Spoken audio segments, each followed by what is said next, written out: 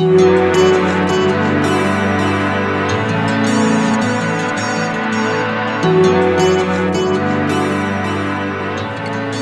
everybody. I'm Scott.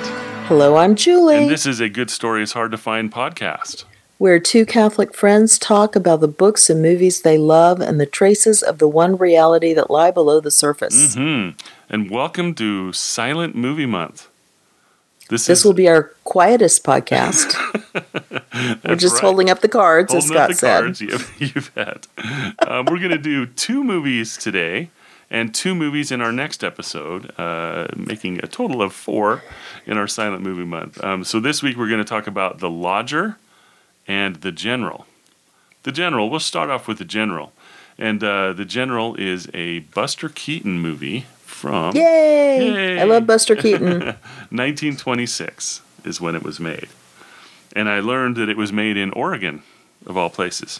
So, yeah, even though it was set in the South, it was about... The General. it was taking place during the Civil War in the South, and right. But the General is actually not a general; it's the name of a train. You got it. Yep. It's the name of the train. In case we think it's a Civil War battlefield story, which Buster Keaton, as most people know, just from reputation, is known for his humor, and this one is, I would say, the pinnacle of, sight gags and all that kind of thing, but with a surprisingly complicated story. Yeah. I mean, it's simple, but a lot of things are going on in it. So, yeah, a little bit of the research that I did showed that Buster Keaton thought this was his best work, and but I guess it didn't do well at the time, and it kind of changed the direction of his career in a negative way. Yeah. And it became really famous later. That's what I was reading. Is that what you read? Oh, yeah. That's it's funny because at the time I was really surprised to read reviews lambasting it for not being very funny, being so dull and boring. And I was like, what movie were they watching? Yeah, my goodness. Mm-hmm. But, of course, they were comparing it to his earlier work. And it makes me wonder if it was something like... comparing something like Steve Martin's The Jerk to, I can't remember the name, but there's a movie based on a book he wrote about a girl who is like a shop girl. Yeah, Shop Girl, that's what it's called. Oh, is that what it was called? Okay. Yeah. And that's a serious work. It's got some light moments in it, but it's a completely different animal. And if you went from one to the other... you're going to go, wow, I did not expect this. I was expecting lighthearted, dumb jokes. And that's kind of what Buster Keaton did. Also, it really messed him up because it was the most expensive movie for a silent movie at the time. I mean, he spent so much and all these details and all this stuff, and it really cut into any box office they did make, since it wasn't what the audience expected. Yeah. And that was his downfall between the two things together. Downfall, then I guess it was the studio thing, right? Yeah. So like, we can't. You can't do this anymore. Right. So the movie might have cost $1 million or something. I was reading the numbers, and yeah. But yeah, there was an incredibly expensive things that they did. His. Oh yeah. He'd call them gags, right? Right. The gags that he set up and stuff were unbelievable. I mean, it's just fantastic stuff. Oh my gosh.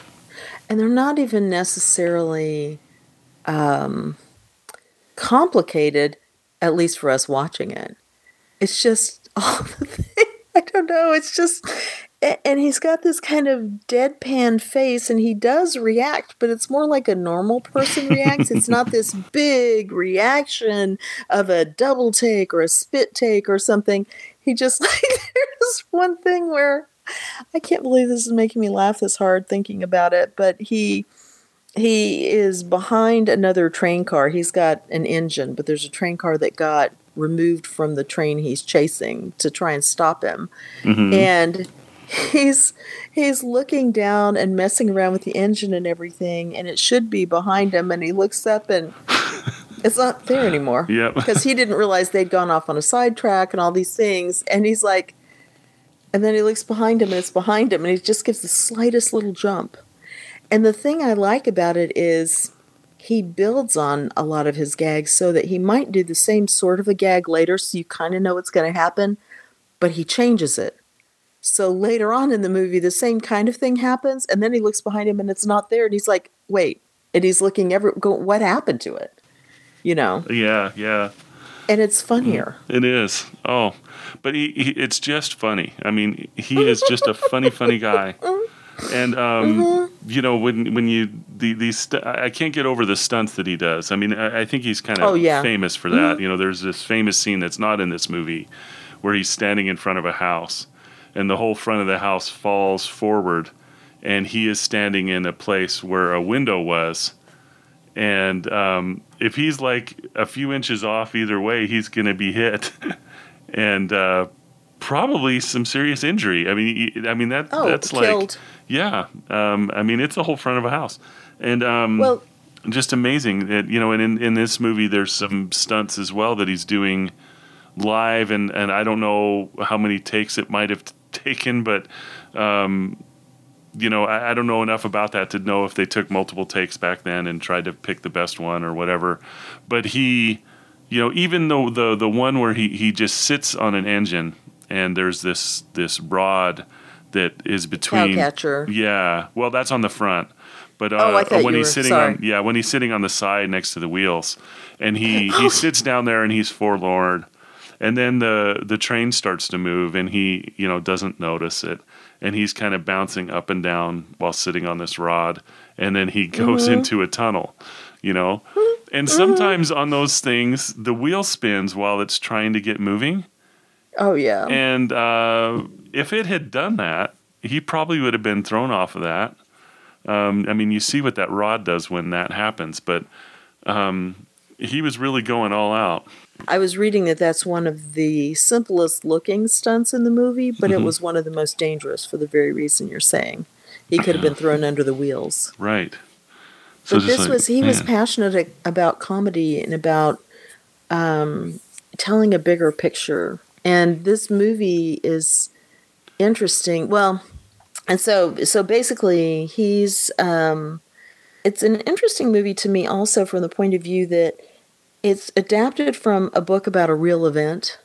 Mm-hmm. Did you? I don't know if you. Nope, I did not know that up. Mm-hmm. Okay, yeah. So the whole story is he's on the Confederate side when the Civil War is getting ready to start, and it does start.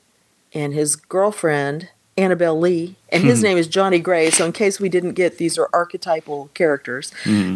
He tries to enlist. But he's not allowed to, and I won't say why. But his girlfriend doesn't believe him. She just thinks he's a coward. And she says, I don't want to see you again until you're in uniform. And so he's, how am I going to redeem myself? And through coincidence, and this is the real part, a bunch of Union spies say, we're going to go down and steal their train, and we're going to take care of all the bridges along the way behind us so they can't chase us, and all their supply lines are going to be ruined. And so there's this amazing chase that goes on because Buster Keaton's the only one who knows what's happening. And also they've accidentally kidnapped Annabelle Lee because that's how it works. Right. And so everything is at stake. And once he figures it all out. And so the chase, the rescue, them getting chased, it's all kind of serious in a way. I mean, there were a few times where I was kind of worried about him. And then there's a lot of times when you're just laughing because he's taken his shoes off and the Union guys have dumped all these shoes there, and he's got to find his shoes out of this huge pile of boots and shoes. Oh my gosh. And he's in a huge hurry. Oh. It's just oh my gosh. And then he finds one, he's like, I'm never going to find the other one, you know. It's just so funny. And but the thing that was interesting to me is, instead of being on the Union side, which clearly would be the heroes in our minds, he's on the Confederate side. And I was reading, the book is written from the Union point of view, right? These are the heroic people. And so he changed it because he didn't think movie audiences would like to think that a Confederate is a villain. And I was like, who's watching it? How interesting. I'm sorry, Yeah. was it only the South that was watching your movies? I feel like the whole country was watching, and Yeah. he was evidently, from what I can glean, and if this is wrong, somebody tell me, because I was only able to put together clues on this. At that time, D.W. Griffith was also making his movies, and things like Birth of a Nation were hugely popular, which is not very kind to African Americans or ex-slaves or anything. And Buster Keaton, was taking his cue from the fact that this was making so much money that people would rather see the Confederate side win. Interesting. Yeah. I know, it's like, well, it doesn't really matter because you're not asked to care about one side or the other. It's just one side versus the other. Right. Is he going to get the girl? Is he going to stop them from doing what they do so his side will have a chance? All this stuff. Right. Yeah, I admit, watching this movie, I really didn't think about Confederacy versus the Union. It was two sides of an army. I mean, but there was none of that. None of the whys or anything like that were part of it. There was no ideology. Just like you were saying, there was no ideology at all. It was just comedy and chasing. Yeah. with locomotives. So fantastic. Yes. Oh, and all those scenes were great. So he's this, that's what he does for a living, is he drives trains. And I even love, the very first scene where we see him, where he gets off his train and these two kids are there, and he's like got to oil something or whatever. And, the kids are just like, wow, and he just bends over and he's looking in there, and the kids bend over to look into. I mean, it was just like he was just intensely proud of his occupation, loves his train so very much. And I just love, in a silent movie, how they convey all that stuff. And they figured out how to do all this stuff, before, everything that we see today, in movies and stuff was being done back then. The emoting, everything that they needed to do with visual photography, and video, they were pulling off back then, and they were figuring out really interesting ways. And we'll see even in the next movie, The Lodger, which was right around this exact time. It was the next year. Yeah, the next year. Yeah, how Alfred Hitchcock, used that medium. And, so without voices, what they were able to do, I just still think is amazing, especially in these two movies. But Buster Keaton was just a master of just this visual gag. If you haven't seen silent movies before much, then I expected it to be, they do a little thing and you see the card telling you what they said for everything, almost like captions. Yeah. Stopping it and telling you. And instead, they respected the audience's intelligence.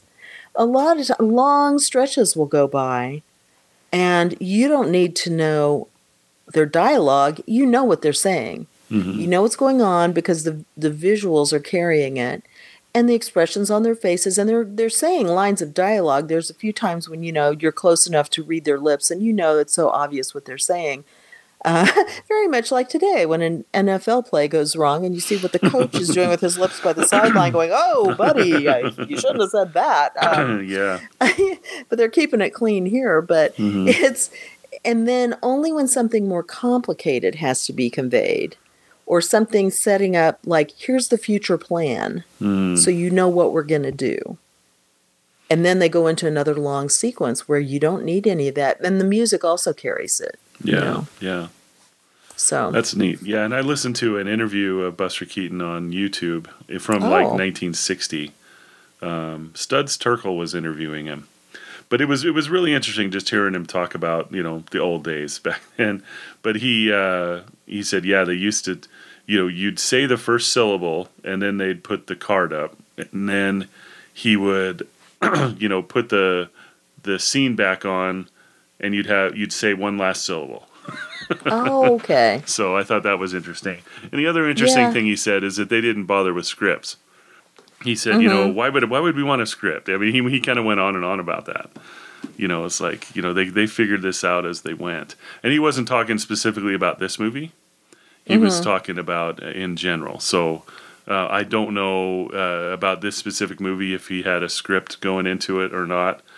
But it was like they'd sit down and talk about, like, he was talking about like a scene in which there's going to be like a fight or something like that. He said they would sit down, they would figure out what they were going to do, and then they would just do it and film it.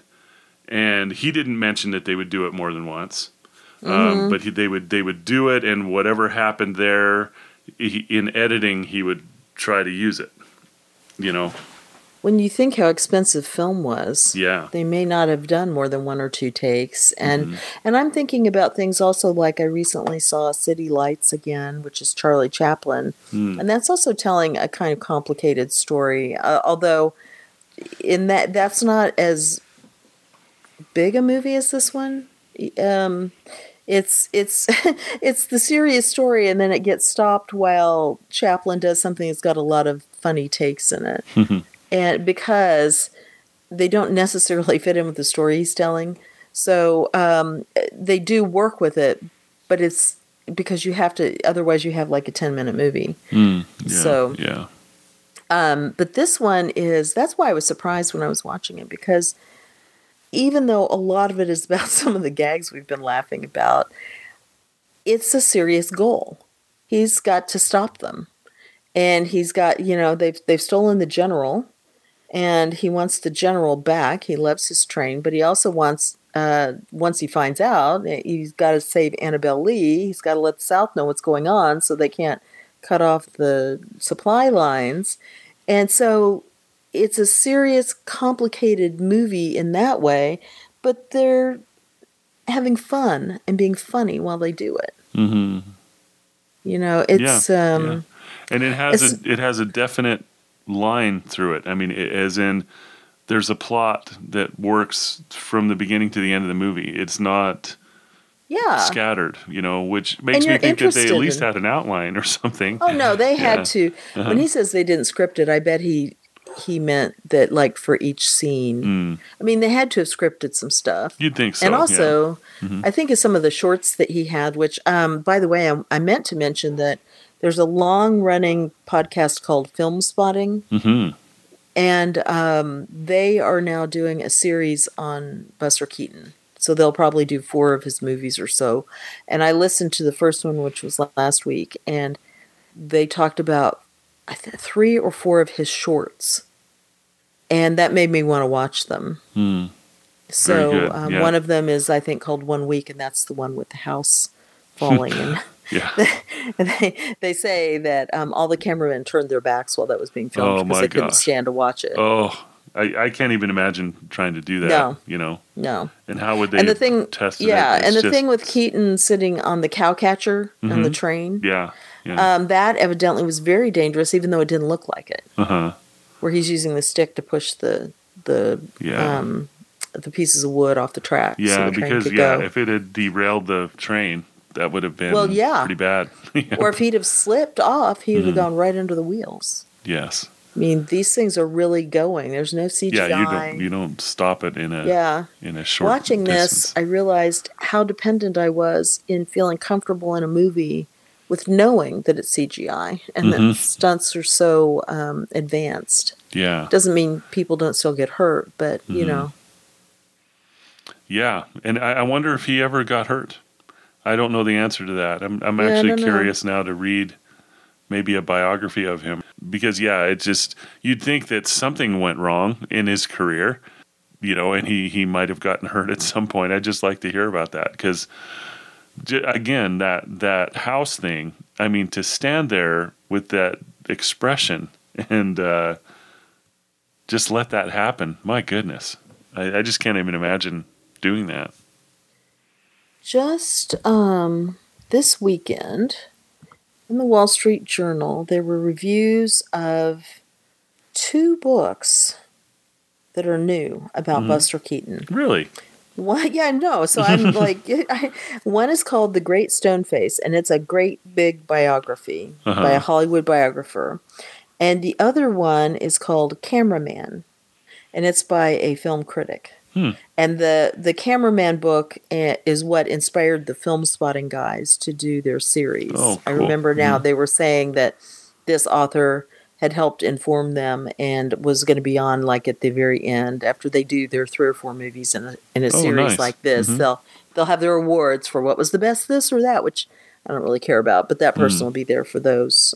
So anyway, Very good. that's a shorter book, and it focuses more on the filmmaking. So depending on what kind of thing you're interested in, the reviewer said you need both. I'm not as interested in Buster Keaton as that person might be, so I don't know. Yeah. But Yeah.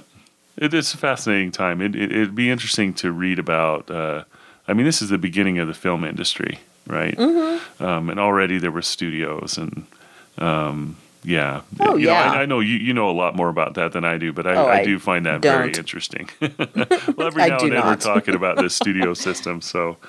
But, But yeah.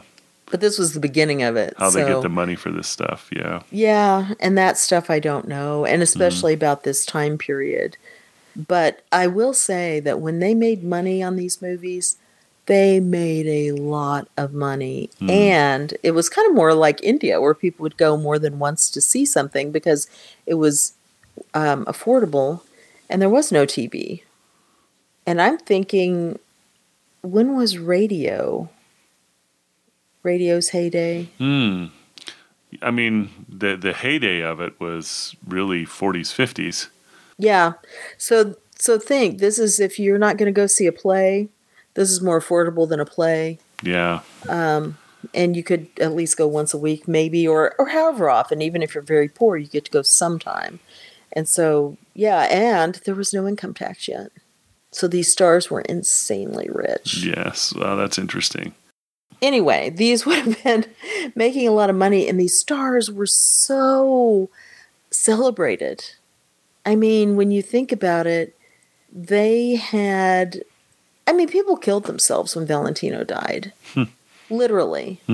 His funeral, there were so many people there, and I know I've talked about this before a little at some point, but people were crushed in the crowd. It was just insane. People were fainting. And so it was something that we always think, the 1920s were more dignified. Not necessarily. People were people. And this movie, there was something that I thought was kind of interesting is Rose watched this with me, and we know Rose thinks about stories differently, and she also, studied film and all that blah, blah, blah. But she was saying it was such an unusual subject to choose. That's one of the things that the reviewers complained about. And she said she thought that said a lot about Buster Keaton's ambition as a comedian. That he could tell this big, grand story and in his medium of comedy and hold it together. And I think that's why now it is celebrated. And it's one of the few silent movies people have heard of, if they've heard of silent movies. Yeah. I mean, you think the 4 movies we're talking about, The General and Metropolis are the ones people have heard of. And then you've got Charlie Chaplin, City Lights, but there aren't many. Right. Yeah. And the other thing I thought was kind of interesting, we were talking about it and musing on the fact that it's during the Civil War. Buster Keaton is playing a Confederate. And the Civil War is not something you're usually funny about. It's not popular because of the setting. And so, Vietnam War, you had MASH, or I guess that was the Korean. That was Korean, yeah. But, close enough that because of the Vietnam War, that was going on when it was being shown, and that was the attitude people were carrying on with. And, so you think about it and you go, they don't really do it with the Revolution either. But the other wars, you've got various... World War II, of course, has all kinds of things. And you think, is it the Civil War? Is that because it's so personal to Americans? You don't... Mel Brooks didn't do anything. And he did Blazing Saddles in a way that was would totally be canceled today if anybody stopped and looked at it again. For sure, yeah. It was, believe it or not, a more tolerant time then. But it's just kind of interesting to think about is what does the Confederate War mean that it's always looked at seriously? At least I looked around looking for things, comedies written, performed about that time period, and this was really the one that kept popping up, The General. Yeah, I'm thinking about that. I don't know what came before, but you'd think that this was a pretty serious subject. 1926, we're only... Not that far. Yeah, not that far. Maybe 40, 50, 60 years, maybe. But yeah. Interesting. That's a lifetime. It's only a lifetime away, but it is a lifetime away. Well, so for me, it would be like the Vietnam War. Yeah.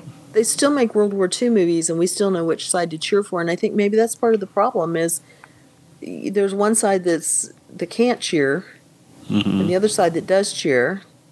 And again, we've talked about this before. I think the way history worked out was fine. It was the right thing. But you see how we're still divided over it. Yeah, we definitely are. And then, I don't know, I've heard comedians say that, in the uncomfortable spaces is where they can get the most comedy. And this could be an example of that, an early example of that, on film anyway. Yeah. But yeah. Interesting. Very interesting thoughts. Very interesting thoughts. But yeah, Buster Keaton, man, he's a master. Oh my gosh. I can't imagine. There had to have been something else going on there, but like you said, maybe it was the stuff that came before, things that were expected of a Buster Keaton movie, but maybe this didn't have in it. But I would have to look into it further. But I can't imagine watching this movie and thinking it's not very good. I just don't understand that initial reception of this. But of course, we've seen movies like that before. And I, of course, now not one can come to mind. But there are, a lot of movies now. Well, Casablanca was just another movie. Now it's the movie from that time period about that type of a subject. Yeah. But then it was just, there are other movies. Yep. Yeah. So. Interesting. Anyway. Yeah. So that's very good. So The Lodger. Now, The Lodger is done by a famous someone. So this is one of Alfred Hitchcock's early movies. And it's not his first. Yeah, but I think that even he said this is the first Hitchcock movie. Did he? Yeah, I think so. That's interesting. Because I was seeing that as I was looking through. He said that this is the first one that had the elements that he carried on through his career. I've seen other people say that for sure. There. Yeah. Yeah. So this is called The Lodger, and then the subtitle of A Story of the London Fog, which is really like a Jack the Ripper story. It's based on a book that is a fictional book, but also based on the Jack the Ripper idea. Right. Have you read this story? I have not. Oh, okay. After I saw this, I went and read the story. Did you? What did you think of it? It was good. It was super creepy. It did not have the same ending. Didn't or conclusion. Yeah, Oh, and no. I was told that I was told, as if someone told me. I read that they changed the ending because of the actor that was in it, and they didn't want any ambiguity. Is that something that you saw too? Ivor Novello is his name. I know. I would like to say that man has the most intense, creepy eyes when he wants to. And that's how you meet him, and he's got a scarf wrapped around him. I don't know why the landlady's suspicious of him. Oh, he's playing right into the type of the serial killer that's going around just killing blonde girls in London every few days, certainly every Tuesday, and maybe some other days in between. And it's always foggy. The police can't catch him. And it's all kinds of girls, it seems to me, although I'm thinking of Jack the Ripper, and it was always a lady of the night or lady of the evening or whatever they call it. But, and these always seem to be young working women who were like leaving a date or on their way home. So they were kind of modern women. That's not emphasized anywhere really, but I was just thinking about it because a good girl would be at home in the night in the fog, by the way, not out working or whatever. Yeah. So, yeah. And I don't, maybe we'll wait till we get further into it if Okay. we want to just describe it. Sure. And Yeah. then, Yeah. So we see a family that's living in a house, right? And these murders are going on in their town, right? By somebody, some masked figure.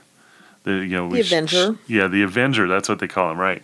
The Avenger, and he's, they're reading about this in the newspapers, and everything's pretty nervous. And then this guy shows up, who is, Ivor Novello. I just chuckle because he shows up wrapped, wearing a mask, kind of, but he's like the lower half of his face is wrapped in a scarf, and they're like, "Come on in, and we'll give you this room." So he is the lodger, so that he's in a boarding house or whatever. He's renting a room from them, pays a month in advance. He's got money. Yeah, he's very brooding, right? He's Yeah, got a lot he on his is. mind, even from the very beginning. He's got a lot on his mind and wants to be left alone in the room. And He does not like the pictures in the room because they all seem to have blonde women in them, and Right. he's turning them to the wall and then says, "Could you get these things out of here? That I don't like them." And I'm looking at their house later. They have all the pictures kind of stacked in a dining room or some sitting room or something, and they're looking at the other pictures on the wall, and they're all got blonde women in them. And I'm like, what is it with the blonde women in these pictures? Why does this house full of blonde women? That's the only thing they've got pictures of, I feel oh like. man, that's too funny. Yeah, I mean, it makes the point. It gives them somewhere to look, but still. it does. It does. Yeah. Yep. And then there's a person who keeps visiting, and That's a police a detective. police detective. Yeah, Joe. and he is visiting because he likes the girl that lives there, who happens to be blonde. Daisy. Daisy, right? Daisy and her golden hair, Yes. which is admired by both the lodger and the detective. Daisy's a vivacious, beautiful young girl. A lot of personality. She laughs a lot. Mm-hmm. And she's also, the family is poor. And I think if we were living in that time, and maybe in England, but I think anywhere, like in the U.S. also, we would know from their surroundings. They're cooking in the basement. They're doing their own cooking. The father at one point, he's wearing a fancy suit because he's gotten a job going off and waiting tables at a big party. So in the book, it's made more clear, and we don't need to talk about that. But it follows those kind of things very clearly from the book. And Joe is the kind of guy I would like to give a tight slap to. He's very obnoxious. He thinks he's being hilarious in the way that like a 12-year-old boy does by Yeah. showing a girl he likes her by splashing water on her and laughing or poking her a lot. And I'm like, oh my gosh, could you not have found a better way to be kind of uncomfortable but show her you like her than, I don't know, tickling her and, I just putting your handcuffs on her for fun and not giving her the key and not letting her out when she asks. Yeah. I'm just like, oh my gosh, no wonder she likes the lodger who likes to play chess with her and look at her sweetly across the chessboard and say nice things to her. I Yeah. also would prefer that. Mm-hmm. Oh, and and she makes it clear to Joe. She's like, "Oh, you're okay. I kind of like you, but I really like this guy upstairs." And it opens up. The film is interesting too because one thing it's looking at is the mother, the landlady, and her suspicions of the lodger. She hears him leaving at night on nights when girls are That was killed. a fantastic scene. Yeah. Oh my gosh! In And the bedroom with the scene, shadow. something that I would say is very Hitchcock is that view of the staircase from the top. And Yeah. you can see that hand kind of going around in circles, right, as it goes Yeah, down. you're right. And Oh, then that was great. and then he leaves, so she's waiting for him to get out the door so she can go kind of look around his room. But that was great. That was so Hitchcock. Well, yeah, and we also don't know. I mean, the suspense is really held high. I mean, I was this was my second time to see it, Mine and too. it was yeah, okay, and it was you're just watching him and going, oh well, now you're being super creepy and suspicious. Just those crazy eyes you can do. And now you're being so nice. And the way you're sweetly kissing her or trying to kiss her because she's a good girl. And, just, looking into her eyes and everything. And I was just like, oh, you're so wonderful. I mean, he really, to me, seemed to flip moods well.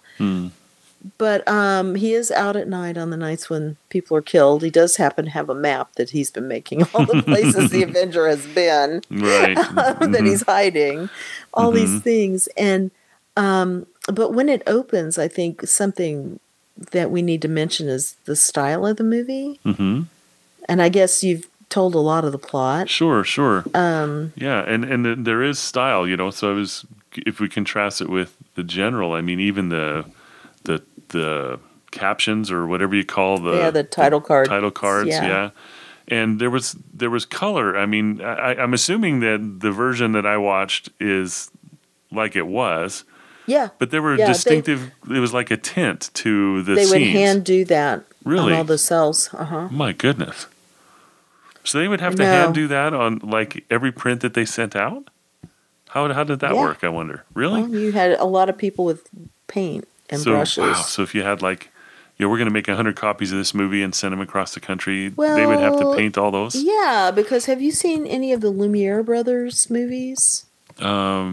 I'm not sure. What can you name one? So, but the Lumiere brothers, they did the movie called A Trip to the Moon.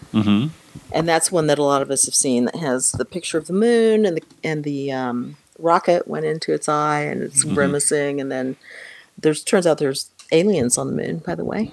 And when you go in your top hat and tails, because you don't know who you're going to meet, you have to be ready to fight them and get back to Earth. It's a short movie, but very imaginative. And there's a documentary whose name escapes me right now, but that we watched and really enjoyed, and then watched A Trip to the Moon. And it was so enjoyable. So I will put links to that, or a link to the documentary. Great. And so you can watch it. And so they did early versions of color photography, but also a lot of times in the movies there was hand tinting. And you notice it was only in those title card sequences. Yeah, so in what I watched, you could do hand tinting like that. Right. So there was like a when they were in the house, it was a certain color. When it was night outside, like it was like tone, a bluish, and then it was like a bluish color. But some of that is for they would shoot night for day. I mean, day for night. No. Whichever one it is, where you're in the daytime, but you tint the film so it looks like it's at night. They would do that because they're like, we can't really catch everything we need to catch in the dark. Yeah. And also we need to photograph during the day because this is when everybody's here. So they would do that, and that would affect some of the film quality also. Right. Okay. And then, the last scene, after everything happened, was a different color altogether. In what I was watching, so that I was wondering if that was enhanced somehow.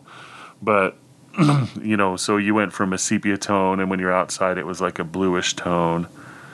And then, that other tone at the end of the movie, it was, if I remember right, it was like a pinkish tone. Well, and I'm just kind of glancing around, and it says, the most common method for adding color was to use tinting and toning. So the whole scene would be tinted. Right, and that's right. That's what it looked like. Yeah. Yeah, but none of that. There was none of that in the general. There were hand-painted color films from the early mid-1890s. Wow. And they were all painted by hand. That's amazing. Yeah. Amazing, yeah. So, but there was none of that in the general. That's not kind of what he was doing. And when we watch Hitchcock, even, there was this like the sign for a show, like a vaudeville show or some kind of a show that, he would be blinking like an animated blinking sign, Well, that was for the model studio where she worked, right? Right. That's what I meant. Golden but Curls. Golden Curls, right. Called. It was like there was going to be a show, right? A fashion show. Right. Yeah. So even at one point during the movie, you could see that sign behind them from where they were standing. It was at the end, I think. Right. That was because what I loved was the way you could see Hitchcock working and thinking. So he'd be filming the Golden Curls. You don't know what it is. You've seen somebody get killed who has golden curls. And you're like, oh, this is the movie commenting on what just happened. But every so often it keeps flashing up there. And gradually you realize this is also the name of the model studio where the fashion for the rich people to see the clothing, the girls wear the clothing and come out and parade around. And so you can buy things for whoever. And this girl, Daisy, works there. And so what happens is you start to see the golden curls and you don't know if someone's going to be killed, if it's going to be her at work, which I enjoyed the scenes of those girls together kind of laughing and joking and just so normal looking. And it reminded me again of we're all the same as we always were, Right. And, just very average, normal people just living it up, yucking it up. And, but then those titles would also get used, not the Golden Curls things. Those were flashed like they were neon signs. Right. But then they'd go, Daisy. And there'd be some triangles pointing in one direction. And then it would be focusing on Daisy for a while. And it really only did that with Daisy. Yeah. I think he did it twice. And that's all, so it wasn't dialogue. It was just the word Daisy. It's just back with to... an ellipses after it. Meanwhile, back at the house. Or whatever. Right. And everything really does happen at the house. And, the father is just kind of a good-hearted guy, normal guy. Daisy is the young, lighthearted girl. And it's really the people who you're really kind of curious about, of course, are the lodger and then the landlady, who's the suspicious one who makes everybody else suspicious. And this is where Hitchcock comes in because it is coincidental. And there is a serial killer out, so you really should say something to the police. But by the end of the movie, stop listening, spoiler alert, we know the truth. He's innocent. And so then you have Hitchcock's favorite, every man against the world who thinks something completely different about him. Right. Yeah. They all believe something incorrect. Yeah. So, right. Yeah. And, yes, and in the book, another spoiler alert, he 100% is the serial killer. Is he really? There's no rich house. There's no sister who got killed. He's a religious, he's got a religious mania. He escaped from a lunatic asylum. Wow. During which time serial killing stopped, and then they started after he escaped again. Yeah. Wow. Okay. And the landlady knows. Was it ambiguous at the end? Even I mean, no, you know for sure. 100% sure. Him. Okay, gotcha. And 100% the landlady has figured it out, and I think I'm not going to say anymore because we're going to let people, if they're interested, they should read the book. Yeah, fascinating. Because there's a little bit more going on there too, and it's like I was left really thinking about the end of that book for a while. Interesting. But so what they did is they took all the elements, and I could see even from not even just on who the star is, who I know they were trying to make into somebody, I think, at the time, but I could see just based on the fact that we can't have ambiguity. The good guy needs to win. Yeah. And he needs to be a good guy. Right. So yeah, I read somewhere, and I'm just looking at the Wikipedia entry to see if this is where it was, but it was the fact that Ivor Novello was the person cast in this role.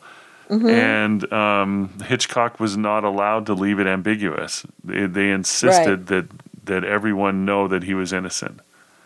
Yeah, he wasn't really Hitchcock yet. Nobody knew that. He was very important, so he had to do what he was told. How interesting that is, though, that, people would consider that so important. They do it today. Yeah, do they really? I mean, like, is there some examples? I guess a person could decide, well, I play this type, and then they don't go against type. But and some people play villains, and some people don't. Or the studio will just say, like Tom Cruise. Tom Cruise is not going to be a villain. There was one movie where he was a villain. Is there? It was a hitman that Jamie Foxx had to drive around in a taxi all night. Gotcha. And he made him complicit in what he was doing somehow. I never saw it. But and he wanted to play somebody who was a bad guy. But yeah, they do it all the studio will do it all the time, going, we don't, well, I mean, think about the whole idea of there's the director's cut, the editor's cut, and the studio cut. And there are ways to make things look, I mean, now this was shot specifically as they were told to shoot it. But yeah, all the time. Casablanca, think how it ended.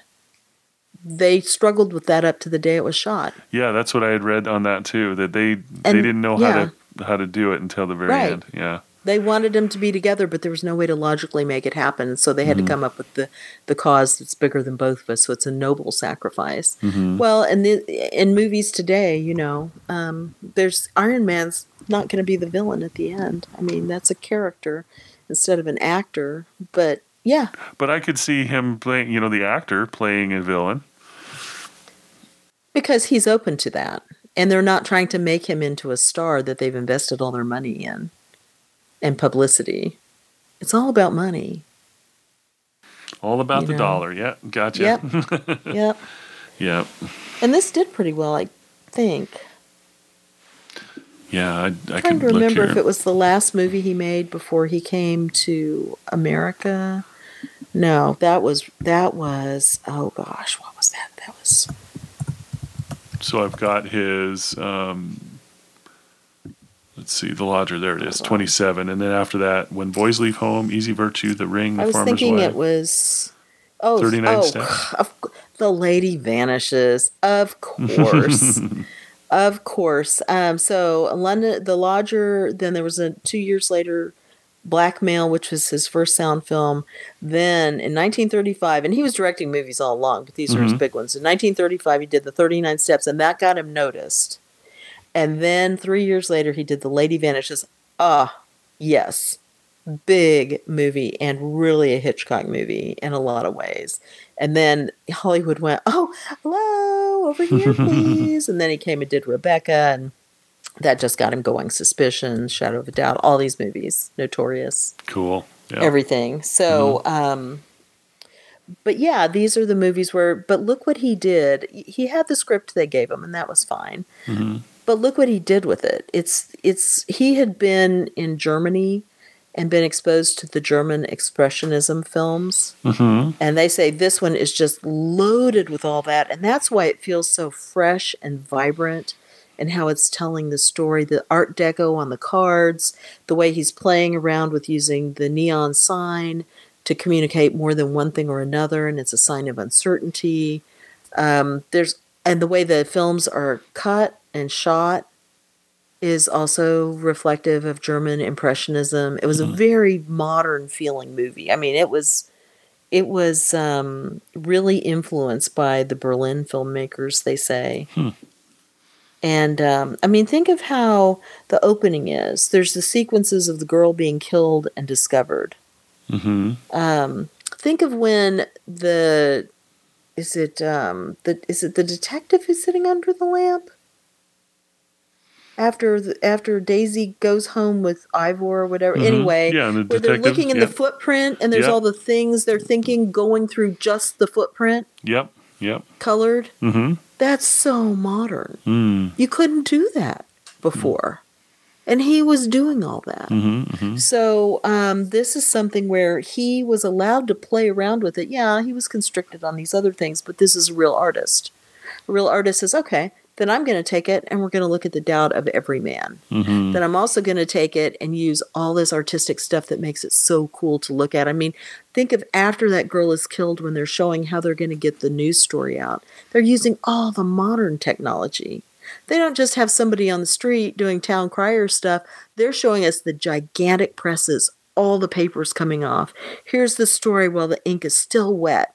That's how fast this news is getting to you. Here's a guy who is on the radio getting the news out. Today it would be using completely different medium of communication, but we'd all know the story. Right. We all understand, and those are the kinds of movies that taught us to understand what this sequence is saying. Absolutely, yeah. I love it, yeah. And this was all new at the time, right? Yeah. These are new techniques at the time. So it's interesting you say that's from, German Expressionism. So these, which we I'm will not be familiar finding with that. out. Yeah. Well, next time we're going to talk about Metropolis, and you are going to get a whole eyeful of German Expressionism. Okay. Very good. All it is nuts. That's cool. Love it. I am looking forward to that. Yeah. Yeah, and I would say this is actually just a fun movie to watch. It is, yeah. I mean, and it's so effectively done. There's one point where the lodger is trying to kiss Daisy, and she's like, "Oh well, I don't want to kiss you. I'm a nice girl, I am." And he's not forcing himself on her. He's insistent the way somebody who loves someone is. And she's not exactly just leaving the room. She's still there in his arms. And I'm sitting there going, I want this kiss to happen. It needs to happen so much. I was invested. And it was such a tender, sweet kiss. It was so satisfying to watch. I mean, you just were like, this guy can't be a killer. No one who kisses like that could be a serial killer. I think could be a wrong criteria. Please don't tell me. In this movie, no one kisses like that. Oh, too fun. That's fun. But yeah, I was right there with you too. Yeah, it just like, yeah, these two need to get together, and no doubt, and that's and she needed to get rid of that investigator guy, that police guy, because you're right. I mean, he was just tough to watch. he was the worst thing about this movie. Yeah, and I know you know people like that, that just don't seem to understand they're doing something that they think is really funny when it's really uncomfortable for whoever it is on the other end, Yeah, and that's a good point, because they start off showing how awkward he is, but with the cookies, the cookie dough that he cuts out in hearts and then tears the heart and sticks it on there. And she kind of gives him this look like, oh, please spare me. And then, but it's that real awkwardness of somebody who doesn't know how to really talk to a girl. Yeah. Or get his feelings across. I mean, I remember the first time I watched this, at one point I was like, I feel like maybe Joe's the serial killer. He's out there as one of the police watching every Tuesday night, and he is terrible with the ladies. Right. I just feel like that's a thing. I was disappointed when it wasn't the case. Yeah. But, that's funny. And the other thing that's kind of interesting is, I think once he was told he couldn't have an ambiguous ending, Hitchcock was not really interested in who the murderer was. I mean, the whole movie is about who is the murderer. Is it the lodger? Yeah, he doesn't show the actual murderer ever. No, they just go, oh, we caught him 10 minutes ago. Oh, no, he'll be torn to pieces. Yeah, and so we don't even get hints at what he looks like. We see people screaming in terror right before they're found dead. But we don't even get a glimpse, an outline, a shadow, anything. Maybe we'll see it in The Lodger, too. He did some other one about somebody who, the only thing I remember about it is some poor guy opening his trunk and finding a strangled body in it and going, they're all going to think I did it now, and slamming the trunk shut. I didn't really like the movie that much, but I think it was, that was Lodger 2. Lodger Part 2, I love it.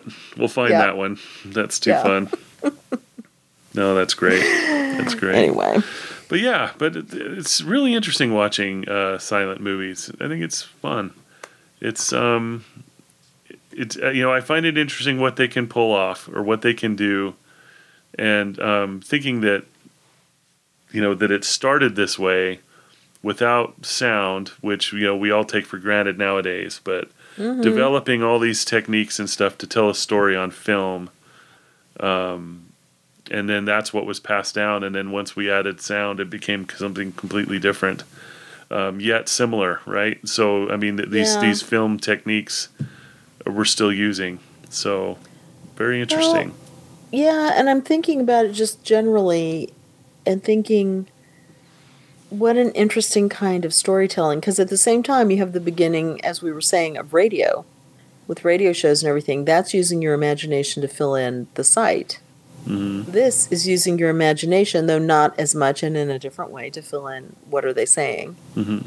And it's indicated, it's signboarded for us and everything, but it's depending purely on sight to tell a story. Now think of how many ways we've come up with to tell stories. And we've looked at a lot of them. We've got the old oral stories. We just were talking about the Icelandic sagas and telling them around the fire, and Beowulf, all those things. We have this.